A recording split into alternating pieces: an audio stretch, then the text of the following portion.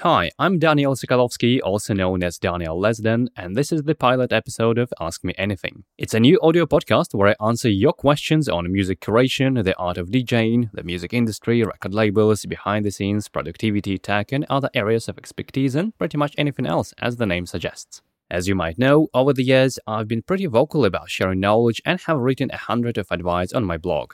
So although this podcast is new, here I'm basically doing the same thing, just in a new format. Though I must say, it feels pretty unusual for me to speak like that, just sitting here and talking to the microphone, as normally I'm much more used to written communication. So we'll see how it goes. And before we begin, I want to let you know that this is a preview where I share only a portion of the episode, while the full episode is available on Patreon. More on that later. So the first question comes from Zeta, and the question is the following, quote, I would like to see how a DJ set builds up. Is it driven by the mood or more like new tracks/tracks you haven't played before? What a great question. There is tons of information about mixing technique and how to mix one track with another, which is very useful too, but I believe there is not enough being said on how to build sets to make musical progression using those tracks that would make sense. First of all, I think it's important to specify what type of sets we're talking about. And since it wasn't stated in the question, let me go over a few different cases. This will be a lot of rambling, but please bear with me as I want to answer this with as many details as possible and provide you with a clear understanding of the big picture. So generally speaking, I put all DJ sets into two main categories or buckets, studio mixes and gigs. By studio mixes, I mean music podcasts, radio shows, and even online live streams. It doesn't matter if one is using software like Ableton or recording a set on a pair of DJ players, as long as it's not a public event with crowd, then I would consider it a studio mix. Studio mix is like a blank canvas for a painter. It can be anything. Since it's not a public event, there is no crowd, no restrictions of any sort, so you can play anything you want. And that is not necessarily a good thing. I'm sure many creative people know that too many options can negatively impact one's creativity, leading potentially to what's known as the writer's block. So I believe that some sort of self-imposed constraint is actually very beneficial and healthy for the process. For me, it starts with track selection. During the month, I'm always looking for new tracks, and usually I end up with about 15 new tracks I add to my DJ collections every month. And whenever I decide to create a new studio mix, I then use those new arrivals as a starting pool. That might sound obvious to some of you, but I actually have over 7,000 tracks in my DJ collection, and quite a few of those tracks I haven't even played yet. So I could use only existing tracks with no problem. Though as I said, that would be an equivalent of a blank canvas, so I'm purposely adding a constraint in the form of trying to play newer tracks. I believe this allows to keep myself in a good shape as a DJ, it provides a sense of novelty and excitement, and it also makes the process of building up a set easier. Now, to be clear, in my case, not all of those 15 new arrivals can be played in one DJ mix. If you are familiar with the music I play, you probably know how diverse it is in terms of styles and tempo. For example, among those new tracks, easily could be deep house and hard techno, which don't always fit together in a single set, unless I play some of those extremely long open to close sets. So once I have that initial pool of tracks, I then boil it down to only specific tracks that I can play together in a mix that I'm about to make. Usually that's somewhere between 5 to 10 tracks, whereas the typical tracks count in my 1 hour mix is 15 or 16. But that's okay, I usually fill out the missing tracks as I go, either from a DJ collection or by going for another round of tracks hunting on the stores. If we use that painting analogy again, those first 5 to 10 tracks would be like a contour of a painting, which certainly makes filling out the details much easier from there. Next, I typically put tracks by energy levels in ascending order. And this is just my personal preference. I like when mixes have that sort of progression and when they start deeper but end up more pounding. There is no right or wrong here. Some DJs make their mixes flat, meaning they start and end on pretty much the same energy level vibe, which you can imagine as a flat line, and that's totally fine. However, I like it when the imaginary level line is a little bit inclined and is going upwards like a ramp, so I always think about which of those tracks that I pre-selected can work best as an opening track, which as a closing track, and so on. It's like connecting the dots, when you have the key dots ready and connected, you start seeing the whole figure even when some dots are still missing. So once the tracks are placed on a timeline by energy level and I have a pretty good understanding of how I want to start and how I want to finish the mix in terms of the overall vibe, I then start filling the gaps by finding matching tracks using tempo information and musical keys for harmonic mixing. This is one of the main differences between studio mixes and DJ sets on the gigs, which I'll go over in a minute. In the studio, I have the time to polish every transition, and I'm certainly trying to do so. And a very few words about harmonic mixing. For those of you who may not heard of it, it's a technique that many DJs use to find tracks that sound musically good together. It's often presented in a form of a wheel with music notation, and you can Google it Camelot wheel if you want to find more. I'm using that technique too, and I can recommend it to most beginner DJs, or any DJs for that matter. However, I want to give a little caution to not over-relying on this technique.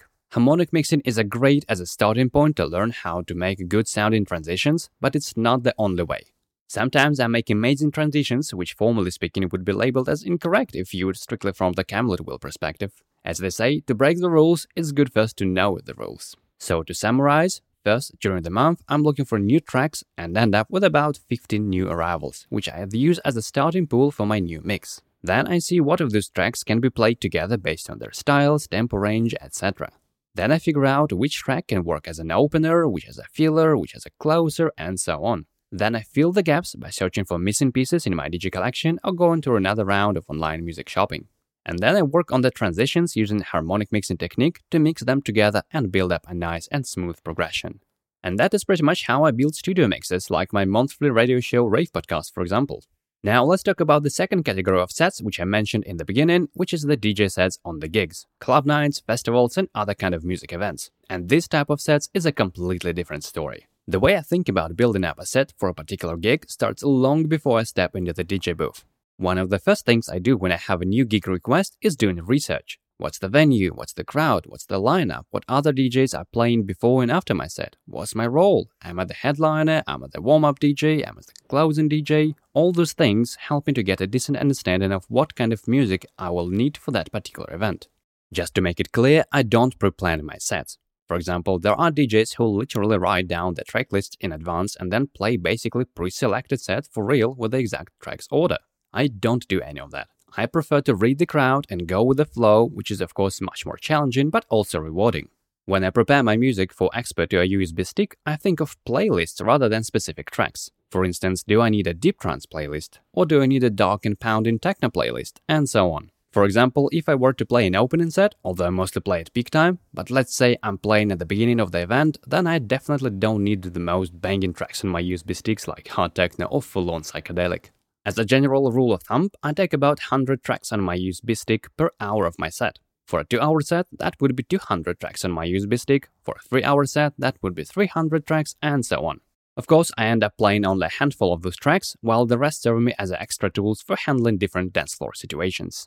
It's like packing for a travel. You start with the obvious things like the duration and the purpose of the travel, whether it to be a 2-week vacation or a short business trip and so on, and so you plan accordingly. Then you might also bring some just-in-case items like umbrella or a cocktail dress and things like that. You're not necessarily going to need those items, but many of us pack extra little things like that just in case. So when it comes to exporting music to a USB stick when I'm preparing for a DJ set, that's pretty much the same thing. As you can see so far, even in the preparation stage, this type of DJ set is very different from the studio mixes. While for studio mixes, I use my new music findings as a starting pool, for DJ sets at the events, the key is to get a pool of music that is appropriate for the particular event and my specific role at that event. Of course, that music can also be freshly released, but I'd say it's less more important in this case. Strangely enough, some older overlooked releases can bring more novel experiences to the dance floor than some of the latest hits, so I dig my collection not only online music stores. So that was the preparation. Now let's say I'm on stage at the DJ booth. How do I decide what to play and when I make that decision? I always try to arrive at the event at least a few hours before my set. This is not only to ensure that I can make a proper technical checkup, but also to listen to what other DJ before me playing and to see the crowd. And just to remind you, the question was how I build up my sets, and one might think, what does it all have to do with building sets? And well, it has everything to do with that. Let me give you a few practical examples from my experience. I remember at one event I was playing second after the opening DJ, and that DJ played wild. It was extremely fast, extremely pounding, and of course the crowd wasn't ready at all. It's that time of the event when people are still coming in, they meet their friends, they go to the bar and so on. So by the end of that DJ set, people were still standing around the dance floor, but no one wanted to step in because the music was too pounding for the empty dance floor. So when we switched over with that DJ, I had to completely reset the energy. And to do so, I chose the first track with a very long intro. It was almost like 2 minutes of basically just ambient sound. And that instantly gave people a cue that the next set was going to be different. So when the beat started at a much slower tempo, the people suddenly started dancing. Here's one more example. At another event, I was playing a headlining set, and as a warm-up DJ before me was a guy with a live set. And it was like a real proper live set with plenty of controllers and synthesizers around. And as it often happens with producers on the stage, he got so immersed in rotating the knobs on his gear that he completely lost and got disconnected from the crowd, so the people were bored. You can tell when people are just standing and looking at the clock waiting for the next DJ to arrive. So at that moment, I knew that I must start people dancing as quickly as possible, otherwise we would completely lose the dance floor. And probably the last thing that I wanted to hear at that moment was a long ambient intro. So knowing that, I chose the first track with no intro at all, with that grooving beat starting almost immediately. And guess what? The dance floor came to life. I hope examples like that provide you with a good reason why it's crucial to stay flexible with your music selection and be open to adjusting on the fly. As you might have noticed during this conversation, I pay a lot of attention to the track's energy levels. What those energy levels are and how I define them is something that's probably worth a separate discussion, so I'm not going to go deeper on this now. But I just want to mention that energy level is a pretty tricky thing. For example, certain tracks with a lower tempo might have a higher energy level than the tracks with a higher tempo. So it's not only about the BPM. And while for studio mixes I always like to increase the energy throughout the mix, as I explained earlier, for DJ sets it's not always the case. The key takeaway from here is that I'm using energy levels very intentionally while building up my sets, and this is the number one parameter, if you will, that I consider for my track selection during the set. So that is pretty much how I build up my sets. There are of course many more nuances, but I hope answer the question at least in a general contour. And this wraps up the free portion of this episode. As I mentioned in the beginning, this is only a preview. If you like what you heard and you want more of it, please consider supporting me on Patreon, where you can listen to the full Ask Me Anything episodes. For example, in the full version of this episode, I answer 2 more questions, one of which is about the playlists in my DJ collection, and the other one is about my opinion on the current trance scene, and I think both are pretty interesting too. Of course, besides the full episodes of Ask Me Anything, my Patreon subscribers have many more benefits, such as access to my entire DJ collection, organized by 90 playlists on Spotify, our community chat where we share recent music findings and discuss things, my full discography and mixes archive available for download, early access to monthly radio show Rave Podcast, and many more. If it sounds interesting to you, please head over to patreon.com/Daniel Lesden. I'll put a link in the show description. And of course, feel free to ask me anything as the title of the show suggests. As I said, this is the pilot episode, so we'll see how many more episodes there will be depending on how many questions you ask and based on your general feedback. So please don't hesitate to post your questions in the comments or whatever platform you're listening to at the moment, or you can use a special link for question submissions that I'll put in the description. Well, bye for now, and I'll see you next time.